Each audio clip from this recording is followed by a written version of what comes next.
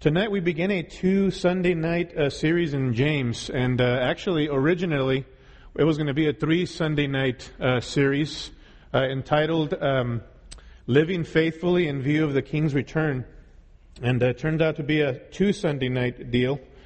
I know, it kind of should go without saying that you know that there's no way in the world that in 2 Sunday nights we're going to be able to cover all of the book of James. Amen? You guys know that. Okay, so let's remove that expectation, all right? But the study was never designed to be exhaustive like that, okay? The study was designed to be kind of a broad, general survey of the book of James. And that's what we're going to be doing these next 2 Sunday nights. I'm actually going to be preaching through the whole book of James in Veritas this summer. So if you hear the same title, okay, know that you guys, the title for Sunday night was first, all right? And the Veritas thing came later, all right? So you guys were priority, all right? And so what we are embarking on is a survey of the book of James as it pertains to the implications for our lives as disciples, as followers of Christ, all right? A few years ago, I did a conference, a team of us from the ministry that I just came from. We did a conference in the city of Guatemala City. And the conference was entitled, What is the Gospel? So there were about 150 leaders there. We had teaching, we had singing, we had fellowship. And at one point, I made my way to the back of this church building. Nothing compared to Calvary Bible Church's building, trust me. It was a smaller place. In fact, this little auditorium here was probably their whole church, okay, but more beat down. So I make my way to the back, looking for the bathroom, go outside. And as I'm making my way to the bathroom, I'm looking for where this place is. So I ask a little old lady who's actually on her knees, off to the side, bucket of warm water, soap, and she's basically washing dishes and washing utensils for the food that night that we had just eaten.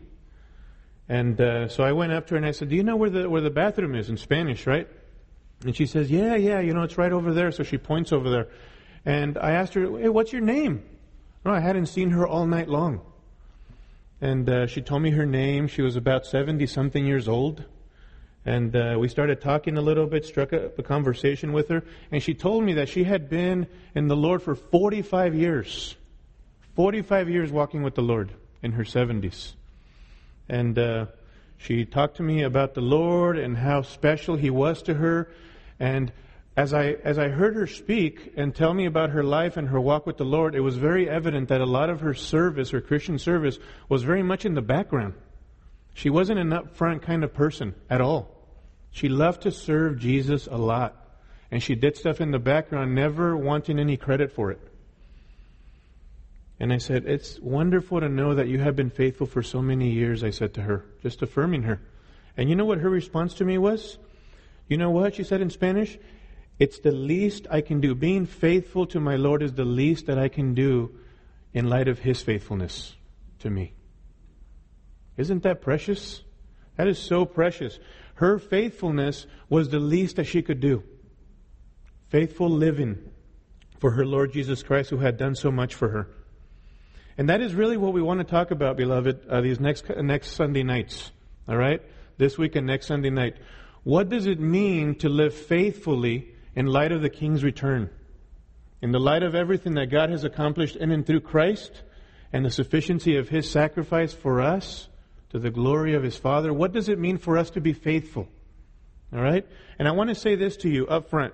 I said this to the men yesterday because I think that the more I counsel here at our church, and the more I've done that in the past, and even for my own life, I want you to remember that God's acceptance of you is not based upon your faithfulness.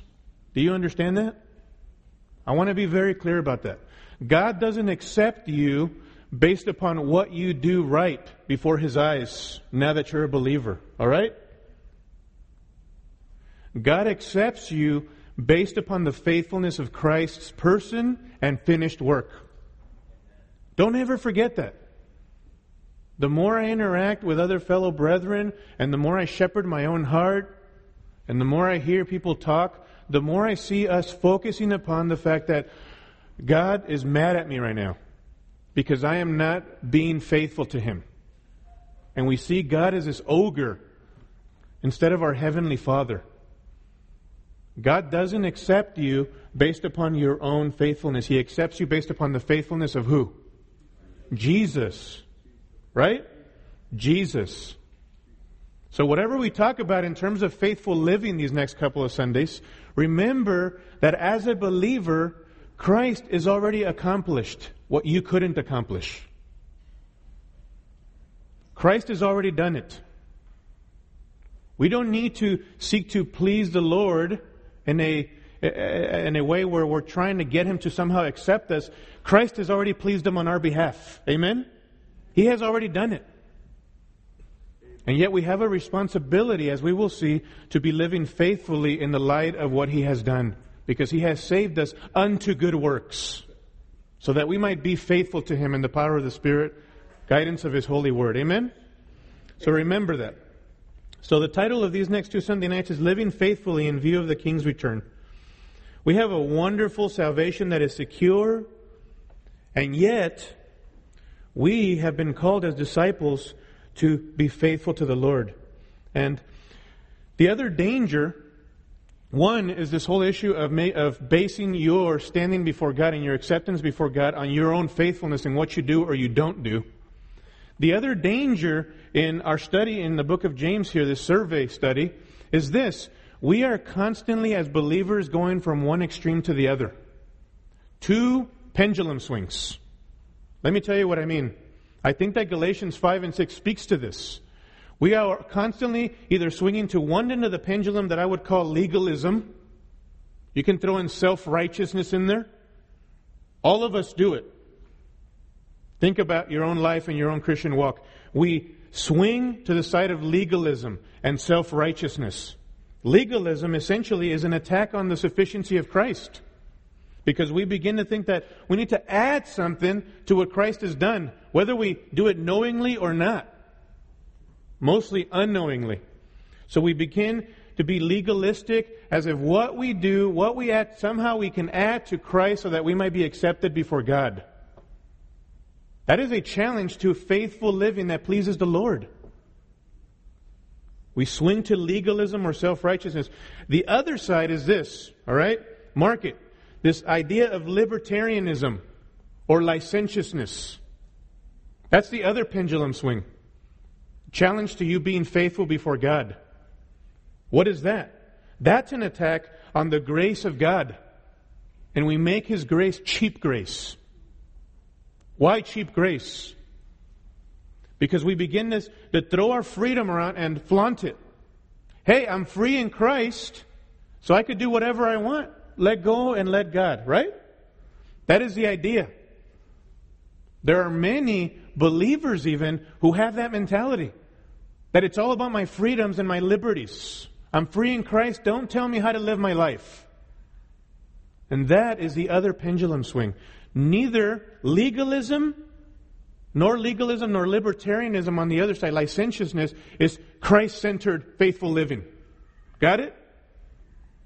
Nor legalism nor libertarianism that flaunts freedom is Christocentric faithful living. Neither of those two things are Christ-honoring. That is a huge challenge to us. But God did save you and I unto good works. Amen? And so we have a responsibility to look into this and examine this from the book of James. Now, one of the central things in James is this. In light of the fact that Christ is returning, and I want you to look at this with me, in James chapter 5, all right? James chapter 5 and verse 7. And we're going to flip around a lot, so just get ready for that, okay? In light of the King's return, James 5 verse 7, therefore, James says, be patient, brethren. Be patient, brethren, until the coming of the Lord. The farmer waits for the precious produce of the soil, being patient about it, until it gets the early and late rains. You too, be patient. Strengthen your hearts, for the coming of the Lord is near. Do not complain, brethren, against one another, so that you yourselves may not be judged. Behold, the judge is standing right at the door.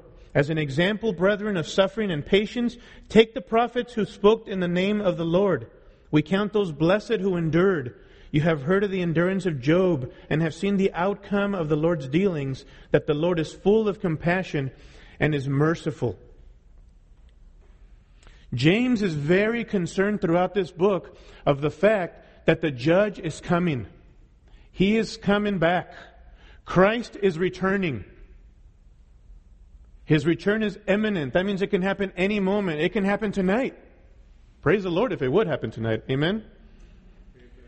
What are you to do as a follower of Christ in light of the fact that He's returning? How are you to live? He paints things black and white throughout his book with a pastor's heart, but he does not candy coat anything. He lets us have it big time.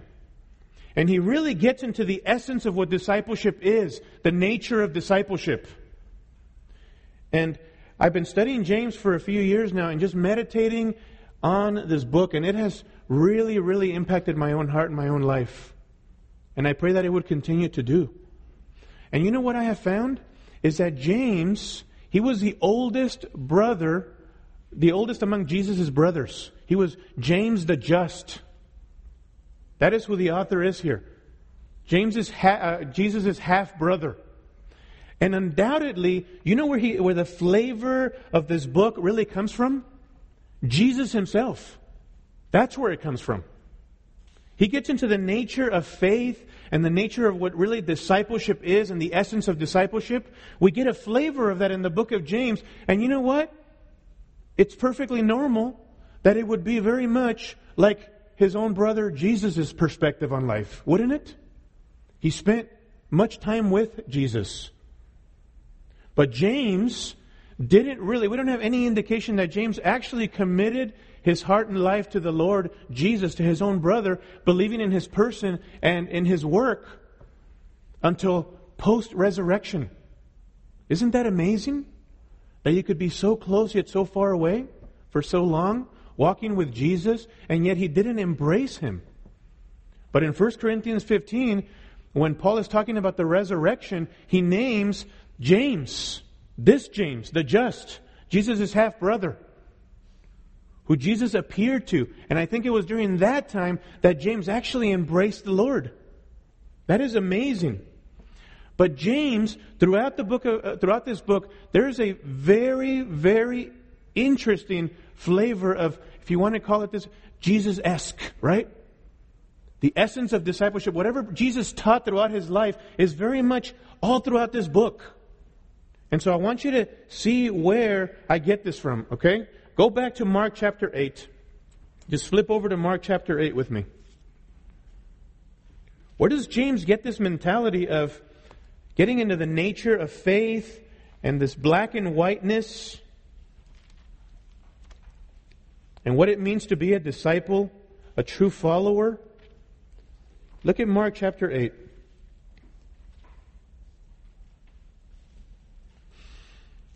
Mark chapter 8 and verse 27. I want you to see this.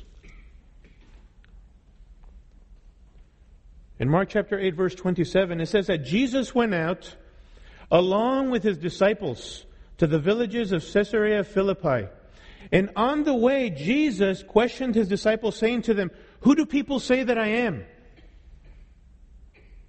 And they told him, saying, "John the Baptist, and others Elijah, but others one of the prophets." And he continued by questioning them, "But who do you say that I am?" And Peter answered and said to him, "You are the Christ." That is the Messiah, i.e. the King. And he warned them to tell no one about him. Now, if you have read the Gospels, you know one thing. Jesus was doing mighty works and speaking mighty words. But he was very careful because there were multitudes following after him. Crowds were following after him. There were disciples, followers, and then there were disciples of Jesus. There were those who were the crowds and the multitudes who would follow him because they wanted to associate with him. They wanted to be around him. He was an intriguing figure. They were perhaps anticipating the fact that, hey, maybe this one's going to be the promised one who's going to deliver us from the yoke of Rome. And then there were his disciples who didn't quite understand him fully. They were growing in their understanding. You get that sense in the Gospels. But they knew that Christ was the one who can give them true life. Up until this point here, this is a huge transition in the book of Mark. This is a huge transition here. Because now Jesus openly is asking them straight out, who do people say that I am? What's the popular opinion about me? And they answer, John the Baptist, Elijah, one of the prophets. And then he even gets pinpointed with them. And he says, who do you say that I am? Who do you say that I am? Now, he's wanting to find out, you guys have walked with me? You have been with me? You have been around my miracles? You have heard my words? I have explained to you the deeper things? Who do you think that I am? And notice, Peter answered and said to him, you are the Christ. You are the Christ. The parallel passage in Matthew 16, Jesus says to him, you, Peter, you have answered well, essentially. And upon this rock, your confession, I'm going to build my what? My church. What a confession right there. Jesus prompts straight out, explicitly, what is your confession regarding my identity? See? And now, then notice, verse 31. Then he begins to tell them about the purpose of why he came, his purpose. Now he's going to talk about he's fixed upon the cross. He's heading that direction. And he wants to start preparing his disciples now. And he says in verse 31, and he began to teach them that the Son of Man must suffer many things and be rejected by the elders and the chief priests and the scribes and be killed and after 3 days rise again. And he was stating the matter plainly. There's no ambiguity anymore. He wants them to know exactly what's going to happen. And he was stating the matter plainly, and Peter took him aside and began to rebuke him. But turning around and seeing his disciples, he rebuked Peter and said, get behind me, Satan, for you are not setting your mind on God's interests, but man's. So Jesus, in verses 31 and following, and then if you cross-reference to chapter 9, verses 30 and following, and then chapter 10, verse 32 and following, 3 different times in the book of Mark, he begins to reveal about his suffering. He wants his disciples now to know that he's resolutely setting himself to go to the cross. They need to prepare themselves for this. He has been prepping them, and now he's explicitly telling them this is what's going to happen. And then, listen to this. This is where I want us to zero in on. And why it's pertinent to James. Notice verses 34 and following, because this right here is what discipleship is. This is what it means to follow Christ. Verse 34, and Jesus summoned the crowd, there are multitudes, with his disciples. And you would think that Jesus, if he was concerned about keeping a large crowd following him, maybe he'd do one of those popular preacher deals and give them a candy-coated message. There's no candy-coated message here. Notice this. Verse 34. If anyone wishes to come after me, if anyone wants to follow me, if anyone, in other words, wants to be my disciple, he must deny himself. That is repentance. And take up his cross and follow me. See that? Black and white. There is no middle ground here. Jesus is not candy-coating anything. You want to follow me? You want to be my disciple? Deny yourself. Die to yourself now if you want to follow after me. That is his message. And notice verse 35. For whoever wishes to save his life will lose it. But whoever loses his life for my sake and the gospel's will save it. For what does it profit a man to gain the whole world and forfeit his soul? What will a man give in exchange for his soul? For whoever is ashamed of me and my words in this adulterous and sinful generation, the Son of Man will also be ashamed of him when he comes in the glory of his Father with the holy angels. Jesus essentially gives the essence of discipleship here. Here is the big deal. You must die to self and live for me.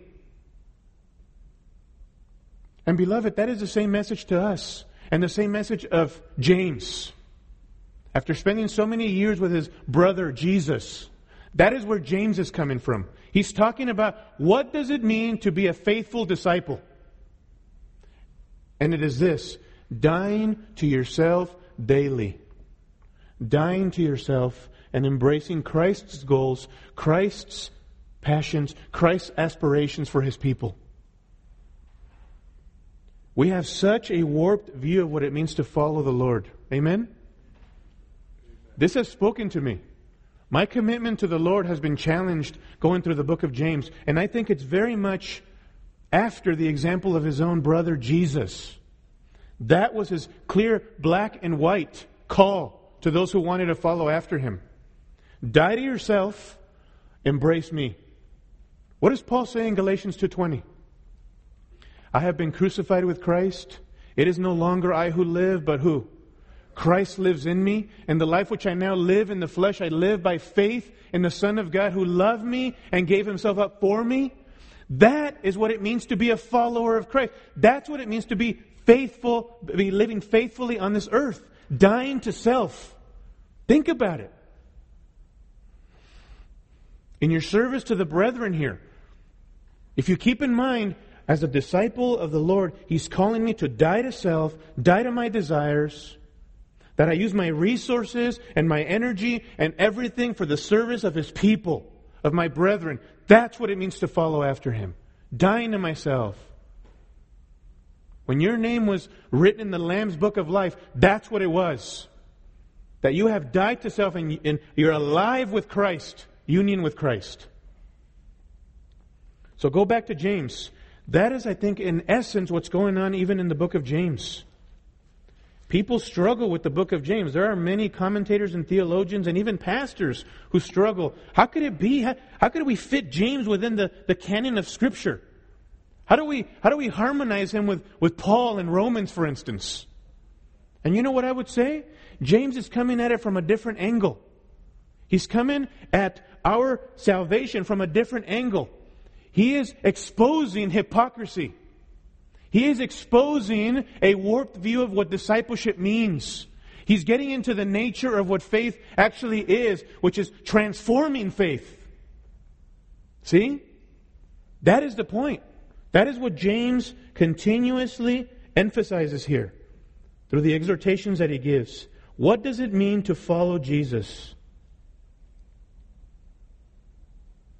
Faith is transforming in nature. And continually, we're going to see James says this: practice what you profess to believe. Don't just say and speak a big talk, live it. Live it. And that is the fruit that you really do believe what you're saying. Don't just speak it.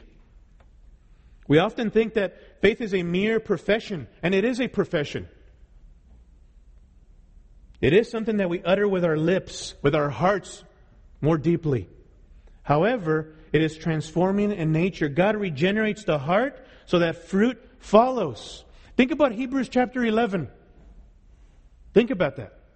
Faith is the assurance of things hoped for, the conviction of things not seen. And then he launches to give all of these characters, these people who have lived, and he talks about how they lived their lives. Notice that in Hebrews 11. Faith was transforming for these people. They followed through with faithful actions. They performed God-honoring decisions. They sacrificed themselves because they trusted in God. They practiced what they professed to believe. See that? They made obedient decisions in the most crucial moments of their pilgrimage here on earth. They sacrificed themselves for Christ. That is faith. Faith in action. Faithful living, beloved. We have such a warped view of what that means.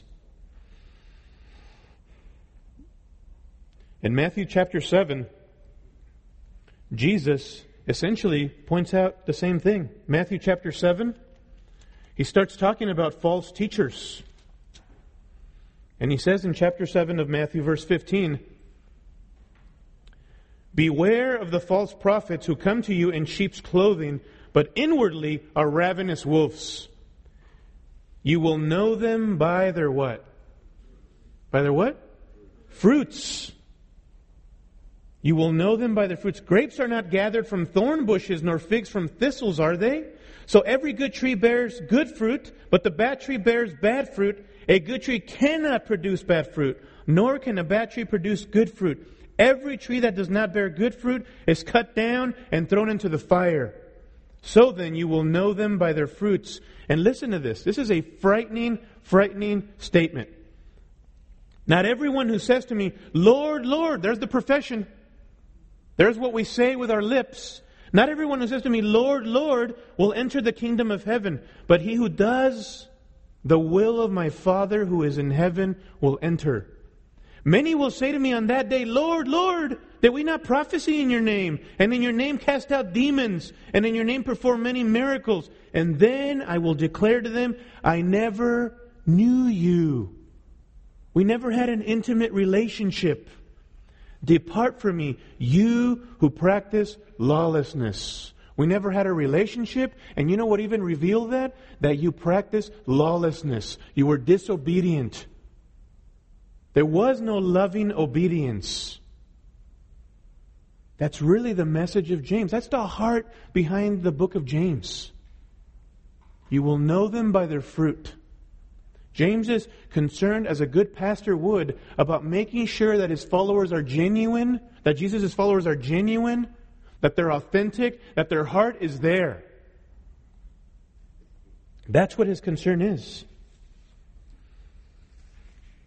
The problem is that we have created such a false dichotomy. You know what a dichotomy is, right?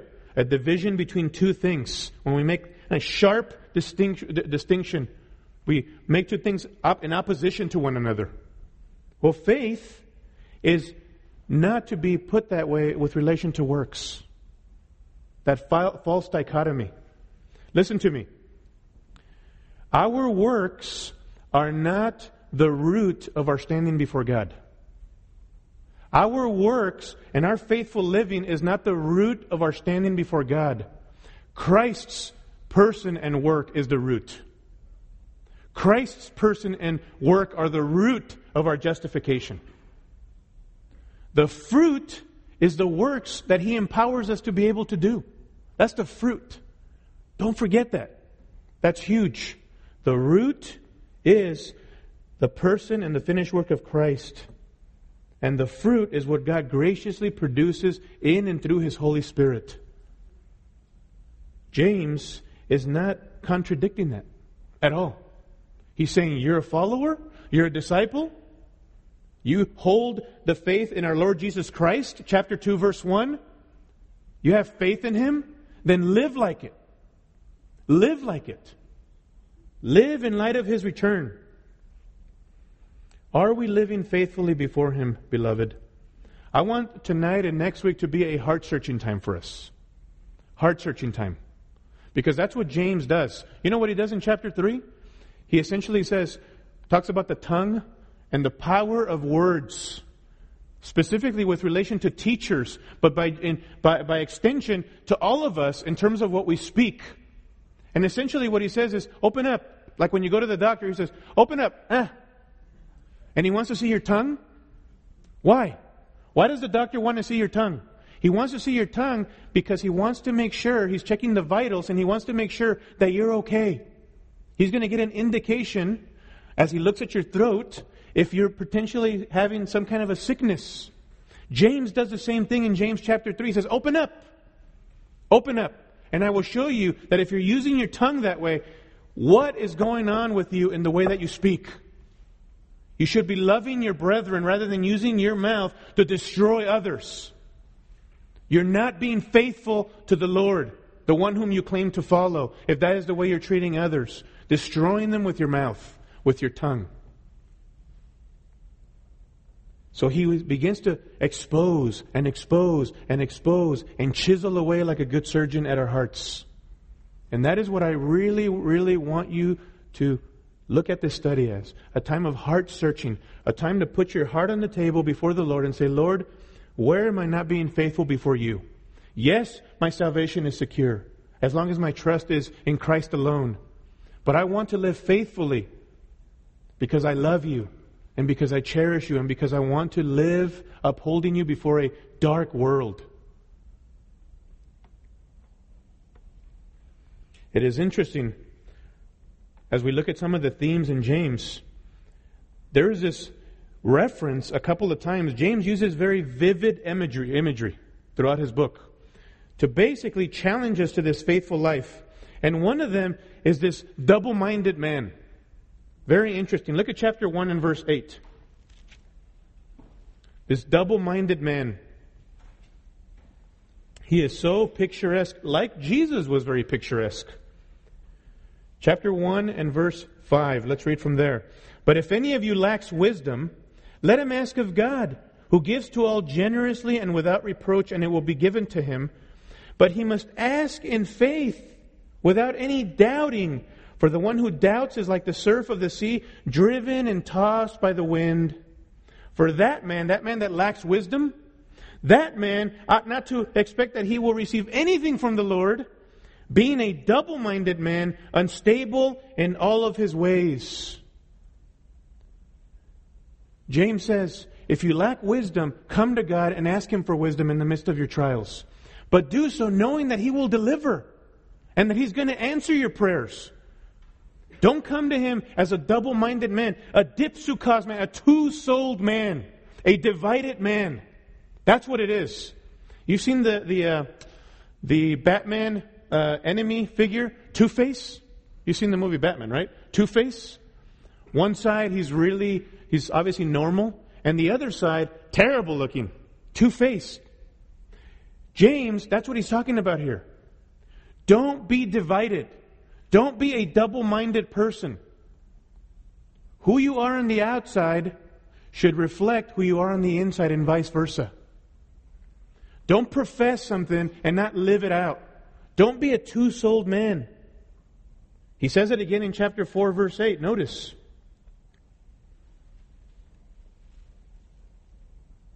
Chapter 4, verse 8.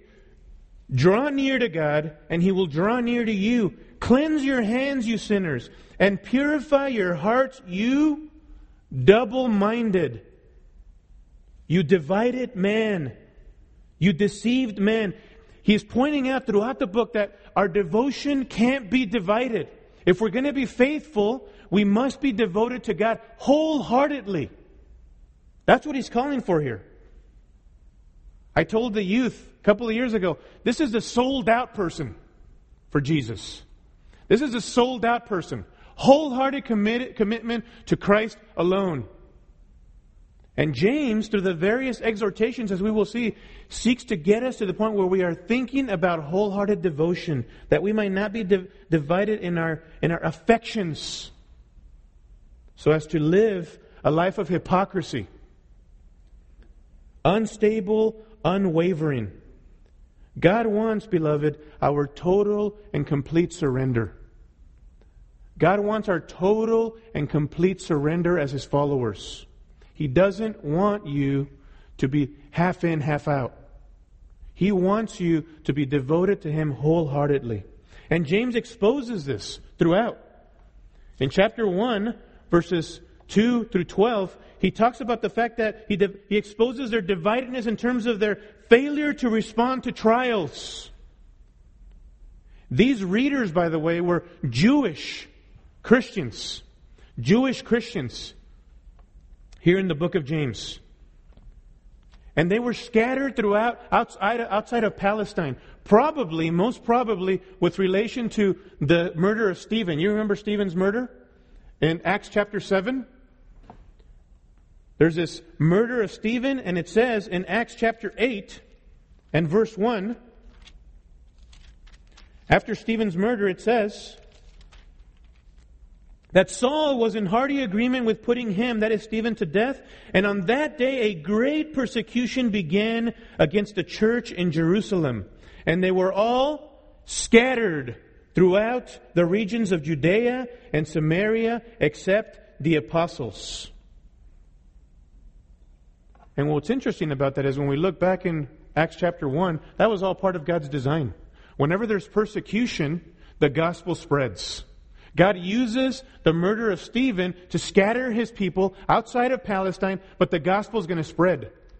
But these readers back in James are Jewish believers. We get that because throughout, it's very Jewish in its flavor. There are tons of references to the oneness of God, which was something that the Jews held on to, that God is one. To the law of liberty. All these references that are very Jewish in nature. These Jewish believers were going through persecution. Similar to the book of 1 Peter. They were being oppressed. They were being persecuted for the name of Christ. We get a glimpse of this even in James chapter 5 and verse 1. Notice what he says here. Come now, 5:1. Come now, you rich, weep and howl for your miseries which are coming upon you. Your riches have rotted and your garments have become moth-eaten. Your gold and your silver have rusted, and their rust will be a witness against you and will consume your flesh like fire. It is in the last days that you have stored up your treasure. Behold, the pay of the laborers who mowed your fields and which has been withheld by you cries out against you. And the outcry of those who did the harvesting has reached the ears of the Lord of Sabaoth. You, the rich, have lived luxuriously on the earth and led a life of wanton pleasure. You have fattened your hearts in a day of slaughter. You have condemned and put to death the righteous man. He does not resist you. They were scattered all over the place and working under oppressive landowners too. And in the midst of that, it would be so easy for them to lose heart, would it not? How would they respond to trials? They're not rejoicing in the midst of trials. This is very difficult for them. James exposes that in chapter 1, verses 2 through 12. How are you responding to trials? And then in chapter 1, verses 19 through 27, he exposes the fact that they're not responding to the Word of God. How are we responding to the Word? In chapter 2, verses 1 through 13, he exposes a lack of authentic, genuine love because they are being partial toward one another. In chapter 2, verses 14 through 26, he talks about this dead faith without works, which is one of the controversial passages in Scripture. How could it be that we are justified by our works? So he talks about this. How can you say you believe? The demons also believe and shudder. Are you willing to recognize, you foolish fellow, that faith without works is useless? He's looking at the other side of the coin. The one who professes and professes and professes, but there's no evidence of the profession. That's what he's nailing at there. So he exposes that. He exposes their need to make sure that they are using their tongue for wisdom and not to destroy one another. In chapter 3, quarrels and conflicts in chapter 4. So obviously, there are things that James is exposing because they are not living faithfully in light of their circumstances. There's oppression, there's persecution for the name of Christ, and they are not walking before the Lord with integrity. They are divided in their devotion. They are shying away. So James powerfully exposes and exhorts them strongly to consistent conduct and attitudes with their profession of faith. Practice what you claim to believe. See, genuine discipleship is this, that you and I will follow the Lord Jesus, loving Him through faithful living as an expression of our profession of faith. See? That is the message over and over here in the book of James. Now, how are we going to approach this in one session and a half? I want to give you what I believe is the very peak and the climax of this book. And that is in chapter 4 and verse 4. All right, so turn there, chapter 4 and verse 4. And I want you to see this. Chapter 4 and verse 4 is really the climax, the peak of the letter of James. He's been dealing with different issues, and here James is going to expose the heart of the matter. He's going to get down to the nitty-gritty, if you will. Here it is. Here is your main problem. Here's the reason why you're not responding to trials in a godly manner, seeking the wisdom of God. Here is the reason why you're not responding to the Word of God. Here is the reason why you're being partial toward one another and you're not loving one another authentically and genuinely. Here is the reason why you're not walking in true wisdom, building others up instead of tearing them down, quarreling and fighting with one another. Here is your problem. And what does he say in verse 4? You adulteresses. Do you not know that friendship with the world is hostility toward God? Therefore, whoever wishes to be a friend of the world makes himself an enemy of God. That is a powerful, powerful exhortation. He strongly, in this passage and in the verses that follow, James calls at the very peak and climax of the letter, he calls for repentance. He exposes the heart of the problem. The reason why you're not responding well and living faithfully is because you're worldly. It's because you're adopting the world's thinking. Your devotion is divided. And he goes rapid speed through exhortations in verses 7 and following. Submit therefore to God. Resist the devil and he will flee from you. Draw near to God and he will draw near to you. Cleanse your hands, you sinners, and purify your hearts, you double-minded. Be miserable and mourn and weep and so forth. Humble yourselves under the mighty hand of God. It's like rapid speed exhortations. To get us, once he exposes the problem that we are being adulterers in a spiritual sense, He's calling for repentance. See that? That is the very peak of the letter there, where he calls for single-hearted commitment and devotion to God. Beloved, one of our greatest hindrances is going to be the three enemies of the believer are what? The world, the flesh, and the devil. The world, the flesh, and the devil. There is a world system, not the earth as we know it, the world system with its philosophies and ideologies and its outlook on life that we must reject if we're going to be faithful in this life. If we are adopting the world's thinking, then we are going against God and His purposes. And that is what James gets to here. You adulteresses, do you not know that friendship with the world is hostility toward God? So he exposes this hypocrisy, this dividedness. There's a scene in Lord of the Rings. How many of you have seen Lord of the Rings? There's a scene in Lord of the Rings where the hobbits, I don't remember which part it is, but the hobbits are basically find these giant trees that walk around really slowly, and they reason through things very slowly. And so these hobbits are trying to convince these trees, hey, there's a war going on, and this war pertains to you. You need to go fight. You need to go fight. And they can't seem, these trees are just overthinking everything, and they're not going to go to battle because they don't understand what's going on. No, I don't think we're going to do that. You've seen it, right? The hobbits begin to lead them to the edge of this one place where the trees are going to be able to behold the disaster. The enemy has come in and is wiping out the world, including their own. And they go and they show them this. And the trees obviously come to grips with this and they go to battle. That is essentially here what James is doing. He's bringing us to the edge and he's saying, here, you see everything that's going on here? You see your lack of response to trials? Your failure to respond to the Word of God the way that you should? Here is what's going on. The disaster is due to your worldliness, your tendency to adopt the world. That is what he's doing here. And notice the terms that he uses to expose. Adulteresses.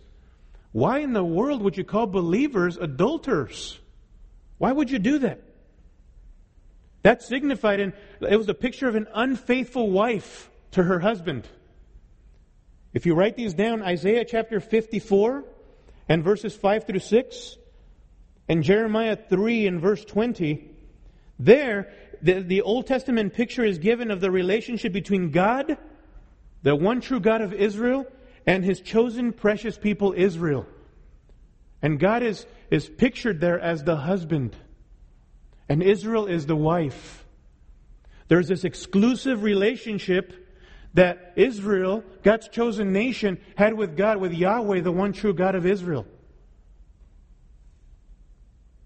And He calls them adulterers, unfaithful. You're unfaithful to me. You have violated the exclusive relationship with me. You cannot hold on to God and hold on to the world. We cannot do that. And James's readers were doing that. You adulteresses. Do you not know that friendship with the world is hostility toward God? The concept of a friend is kind of an interesting thing for us today. We think of everybody's our friend. There's this kind of loose term thrown out. Yeah, he's my friend. Yeah, he's my friend. In those days, the concept was of a sharing, a partaking of a physical and spiritual benefits. And God here is saying, you have a friendship with the world. You are a partaker with the world. And in that, you are in opposition to me. Whoever wishes to be a friend of the world makes himself an enemy of God. You want to be a best friend of the world? James says, you are an enemy of God.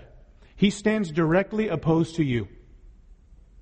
That is a frightening exhortation here. And then notice, or do you think that the Scripture, verse 5, speaks to no purpose? He jealously desires the Spirit which He has made to dwell in us. God is a jealous God. He doesn't want any competition in your life and in my life. James is exhorting them. God wants your single-hearted devotion. He wants your full commitment. And you are partaking of things with the world. God is a jealous God. So the problem is their unfaithfulness, their devotion to the world. There's a divided devotion here. Now, some of you may be wondering, what does that look like? And I'm sure some of you can answer that. What does it mean to be adopting the world or to be worldly?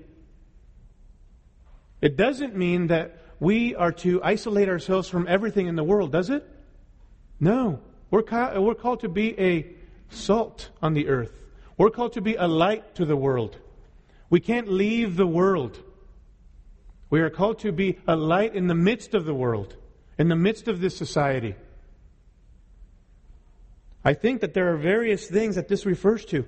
Is the world shaping your perspective? I want to challenge us tonight to that. How is the world shaping your perspective and your outlook on life?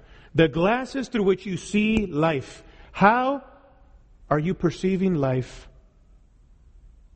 All you got to do is just turn on the television or look at the billboards and see how society, for instance, portrays the family. And in these shows, the man is this wimp. Who sits around passive, watching TV, eating Twinkies all day long. He is a wimp. He's a pushover. He does not pursue his wife. He does not pursue raising up his children. He doesn't engage his wife. He is a wimp. And unfortunately, in the church, we have adopted that type of thinking. We have a lot of passive men. We all struggle with that. We have a lot of men who don't take their role before their wives to shepherd their wives and shepherd their kids very seriously. We have adopted the world's perspective on what manhood is, instead of looking at what biblical manhood is, God's perspective. We are adulterers in that sense. We are being unfaithful to what God requires of us. Amen? We do that. What about the portrayal of women in these shows? Women are adopting this thing that either one, they are going to be passive to themselves in the home, or they're going to be the ones that run the show in the home. They're going to be the ones that are going to go out to the workplace or whatever. And I'm not knocking on women who work, all right? I'm talking about this, watching these shows and these women who are basically saying, you know what? I'm every woman. I go out and I do my thing. And who are you, man, to tell me anything? We adopt that in the church. We adopt this authoritarian, this feministic type of mentality. I don't think that James was addressing anything different there. A principle for us today is don't adopt the world's thinking as it relates to the family. We adopt a worldly type of thinking. We become a friend of the world when we do that. Do we have a worldly view or a godly view of the family, beloved? What is another thing? Another aspect of this, what this worldliness looks like. What about adopting the attitudes of the world? The attitudes of the world. Our attitude towards success. It's all about success. It's all about me being fulfilled and money and my retirement fund and all of that. And again, I'm not knocking on that. What I'm saying is that if that drives us, success and money and materialism, we are going to be divided in our devotion. If that is our main thing, our main passion in life. It's good to plan. And James will talk to us about that. That if the Lord wills, we shall do this or that. We should plan, but always keeping God at the center, keeping a God consciousness, depending upon Him. There's nothing wrong with planning. But beloved, we can't adopt the attitude of the world that it's all about success and satisfying myself and materialism and how many toys can I get? Whoever dies with the most toys wins. And we forget about the fact that that's all going to burn. It's all going to burn. And what's going to matter is, were you faithful to your Lord? Amen? Were you faithful to Him? So we can be worldly in the way that we adopt the attitudes of the world as well. What about adopting the world's priorities? What about it with regards to our priorities? Let me ask you this. What dictates where you personally, don't think about others right now, what dictates where you personally put your energy?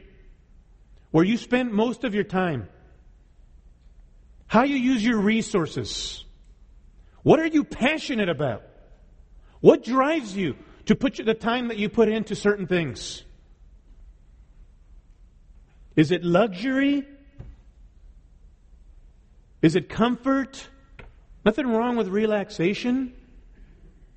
We all need that to rest and to be refreshed. We need that. But sometimes we use that to condone all kinds of just flippant living that is not devoted and committed to putting in time to the service of God and His people. Where are your priorities? Where are your resources and your time and your energy going to? I think James is going to address some of that throughout this book. What are you to prioritize? You know what it is? Love for God and love for His people. That's where your priority should lie. What about your goals? Your goals for this life. What about your goals? Many times just try to catch yourself this week or maybe in the weeks and months ahead. Think about as you begin to, I need to accomplish such and such a thing and accomplish such and such a thing.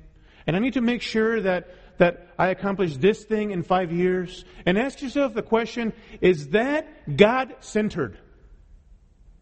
Is that about fulfilling God's goals in this world because of what Christ has done? Or is it all about accomplishing your goals and your aspirations and your desires and your success?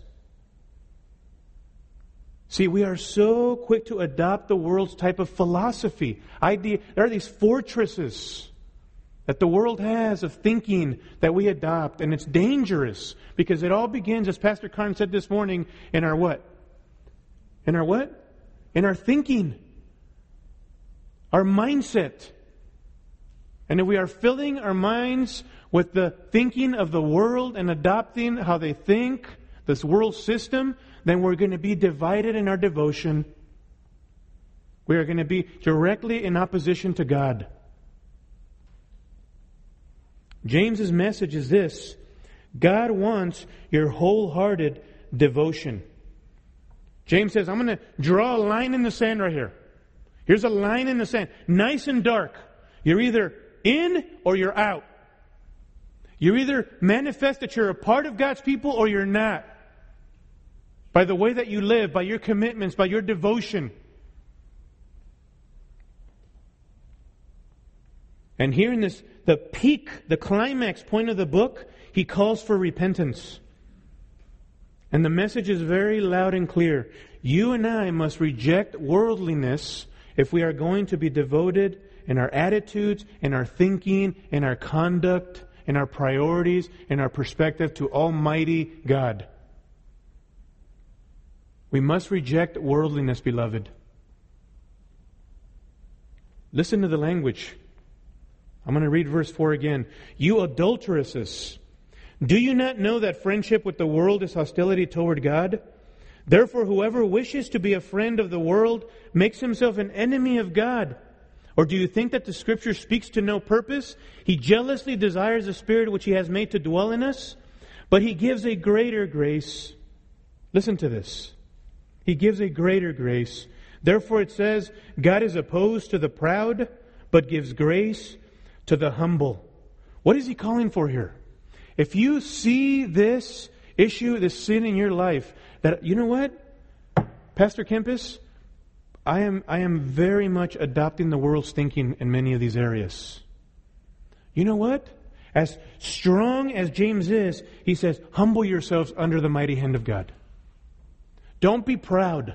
The first step is to put yourself under God's lordship and commit yourself to obeying God in all things and rejecting worldly thinking. Humble yourselves. Submit therefore to God. Resist the devil and he will flee from you. Draw near to God and He will draw near to you. Cleanse your hands, you sinners, and purify your hearts, you double-minded. He's calling for external cleansing and internal purity in our hearts. You double-minded. Don't be a two-souled person, a divided person. And notice, this is very, very serious type of language because he wants us to take sin seriously. Be miserable and mourn and weep. Let your laughter be turned into mourning and your joy to gloom. Humble yourselves in the presence of the Lord and He will exalt you. See, the path to receiving and being prepared for the grace of God, beloved, is to humble ourselves. We need those reminders. We need those powerful reminders of needing to humble ourselves before Almighty God. Amen? We cannot think of examples in our lives where we are adopting the world's thinking. This is the climax of the letter here. Mark it. Because as we go back in the rest of our time and then next week, we're going to see how he deals with different issues, which really have to do with whether you're going to be devoted to the Lord or devoted to the world. In a society where they were being persecuted and there were all kinds of trials being experienced by these believers, they needed to be reminded of how to live in the light of the return of the King. He's coming. He's coming. He's coming is the message in chapter 5. Be patient. He's returning.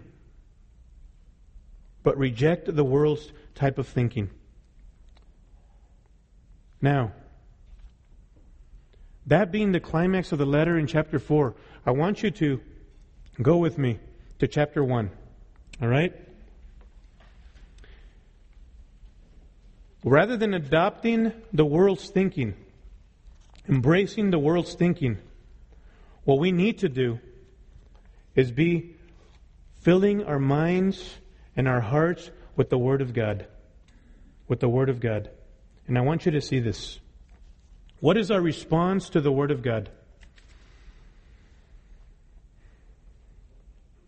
Listen to what chapter 1 verse 19 says.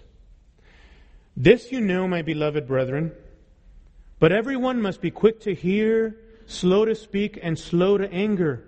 For the anger of man does not achieve the righteousness of God. Therefore, putting aside all filthiness and all that remains of wickedness, in humility receive the word implanted, which is able to save your souls. But prove yourselves doers of the word, and not merely hearers who delude themselves. For if anyone is a hearer of the word and not a doer, he is like a man who looks at his natural face in a mirror. For once he has looked at himself and gone away, he has immediately forgotten what kind of person he was. But one who looks intently at the perfect law, the law of liberty, and abides by it, not having become a forgetful hearer, but an effectual doer, this man will be blessed in what he does. And then verse 26, if anyone thinks himself to be religious, and yet does not bridle his tongue, but deceives his own heart, this man's religion is worthless. Pure and undefiled religion in the sight of our God and Father is this, to visit orphans and widows in their distress, and to keep oneself unstained by the world.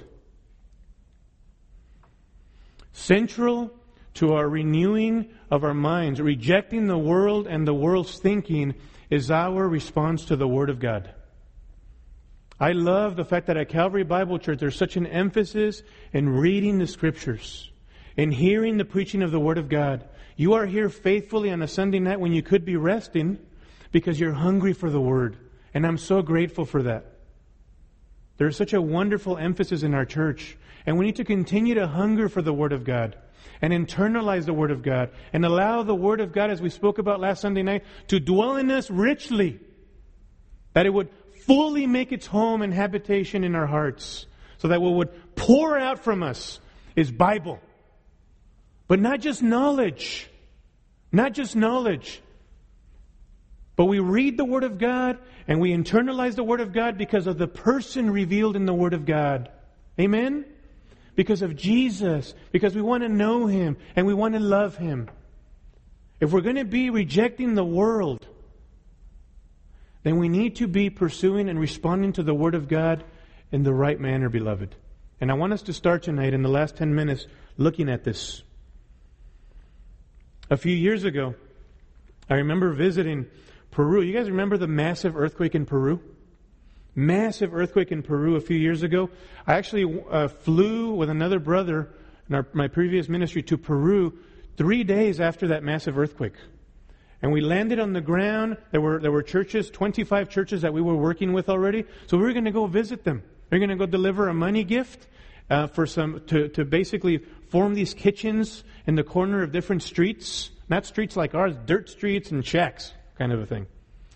And so we get there and we start interacting with the people, and it was devastating in Peru. It was just devastating in Pisco, Peru, which was a big tourist attraction place for surfers. Devastating. We get there and we're interacting with the people, and the churches, some of the pastors are there. The churches and the pastors are the ones that are basically opening up the little kitchens, pots and pans, and serving beans to the people.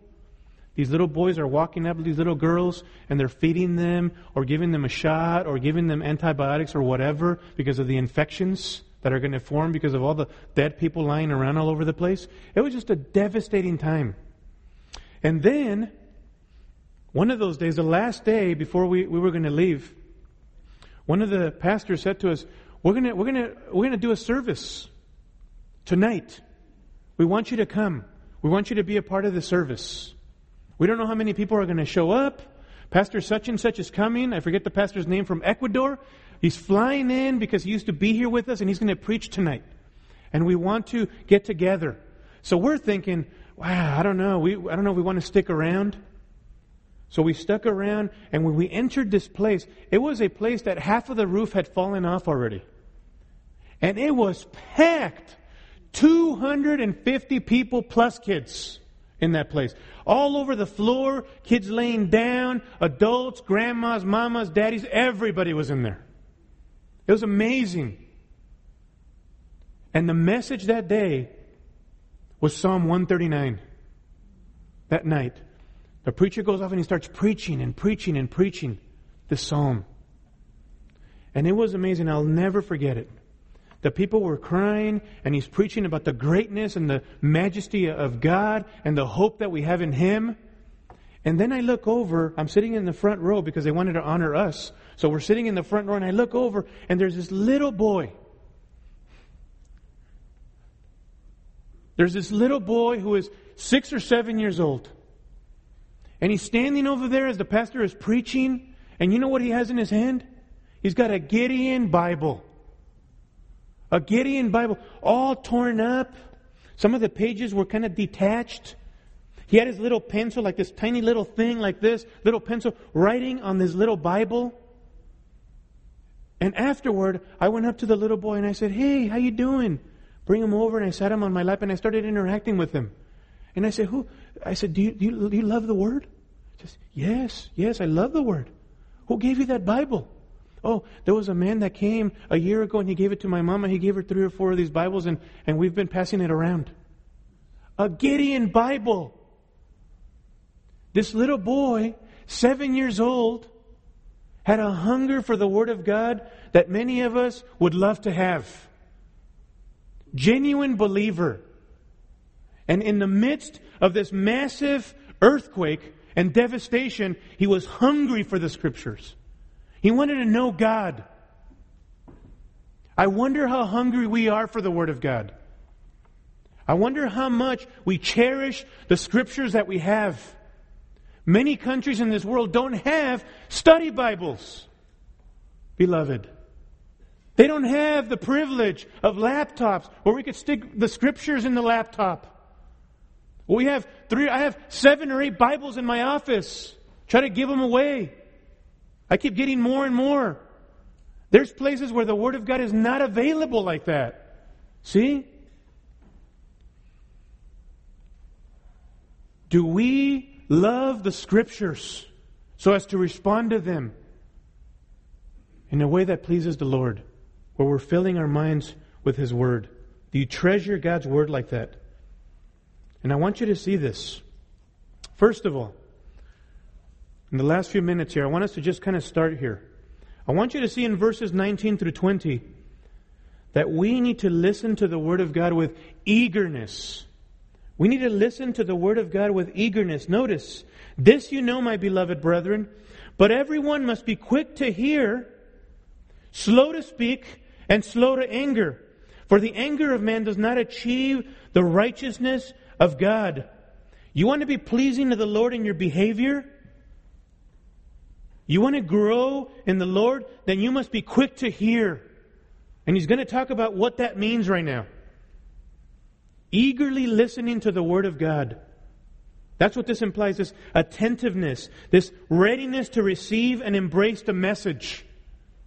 See, we sit down on a Sunday morning and we think, Pastor Carnes has a great responsibility to deliver a message today. He's prepped. He's going to have to be very clear in his communication. And we put all the responsibility on the pastor who's going to get up there. And he is, and I've spoken to Pastor Tim, he is under the majesty of the Lord, wanting to be pleasing to the Lord in every respect when he gets up there. But listen, don't lose sight of the fact that you have, as much as the expository preacher has a responsibility to communicate clearly to you the Word of God, the unadulterated Word of God, you need to be an expository listener.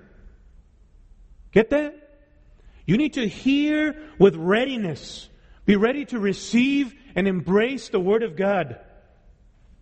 And I think that what he's addressing here in their case is this hastiness, this thoughtless reaction to what was heard. This argumentation, this slow to speak, he says. Be slow to speak. We love to be opinionated. We want to give our opinions right away. But we have a difficult time listening and hearing. And he says slow to anger. This implies a strong, persistent feeling of indignation, of active anger. A disposition of bitterness and dislike. One who reacts in rash and reckless speech that wounds. See that? We need to be slow to speak, slow to anger, and rather eager and attentive to listen to God's Word. And he gives the reason. Man's anger, as a general rule, does not bring the righteous life that God desires. Human anger never produces or brings about the righteousness that is approved by God. It never produces the desired righteousness in ourselves or in others, beloved. We need to instead be eagerly listening to the Word of God. I think that's what he's getting at here. I remember in my youth just memorizing songs, in my unbelieving days that have never left me. As much as I've tried, I want to get them out of there. I cannot get them out of there. And so what I try to do now, since the Lord has saved me, is just really memorize Scripture. Read and read and read, internalize it and meditate on it. How do you get that trash out of my head? You know what that's like. Trying to renew your thinking. And in this entertainment-driven society, beloved, it's so easy to become dull in our hearing. We want to be entertained. We want to just pop in the movie. Or we want to just get in front of something that's where it's all coming to us and there's no response. There's no effort demanded on our part. We need to be eager listeners to God's Word. Eager listeners. It is interesting. You've read the book of Deuteronomy. Time and time again, those are a series of sermons by Moses. And over again, what is he saying? Remember. Remember. Remember the great acts of God. Remember what Yahweh has done for you. Remember. Why? Because of our tendency to be so easily forgetful. And we're no different today. If we're not careful, we can adopt this worldly mindset that it's all entertainment, and if it's not entertaining me, why should I engage my thinking in it? Why should I listen? This is so central to being faithful in your life. Internalizing the Word of God. Eagerly listening. And we're going to see that doesn't complete the circle. That doesn't complete the circle in this passage. Because next week what we're going to look at is what does it mean to then humbly welcome the Word of God into your life. Humbly welcome the Word of God into your life. And then carefully apply the Word of God. And we're going to see in verses 22 through 27 that we need to complete the circle of a right response to the Word of God. It isn't just enough to listen and to hear. You have to welcome it into your life, and then you have to take that and apply it. That's the whole point that James is getting at. Put it into practice. Put it into practice. Rejecting worldly thinking, putting the Word of God into practice. Interesting that he hits at this here. It is so central to our understanding of the book of James. If we're going to be faithful followers of Christ, then we must be Word-driven individuals. Word-driven individuals. And we're going to get into that a little more deep next week. All right? Let's pray together. Father, we thank you so much. We thank you for the richness of your Word, Lord. We thank you for the conviction of your Word. Father, I pray that we might not be divided in our devotion to you. That we might be wholehearted. That our priorities might not be divided continually. That our passions might not be divided, Lord. And when they are, Father, help us to come to the cross and to be reminded of the wonderful grace that you have extended to us in your Son, Lord. How much He has done for us. Help us, Lord, to be faithfully living in this world in anticipation of His return as an act of love because we cherish Him, because we love Him, Lord. Help us to practice what we profess to believe, Lord, out of love to you. And we ask these things in your precious name. Amen.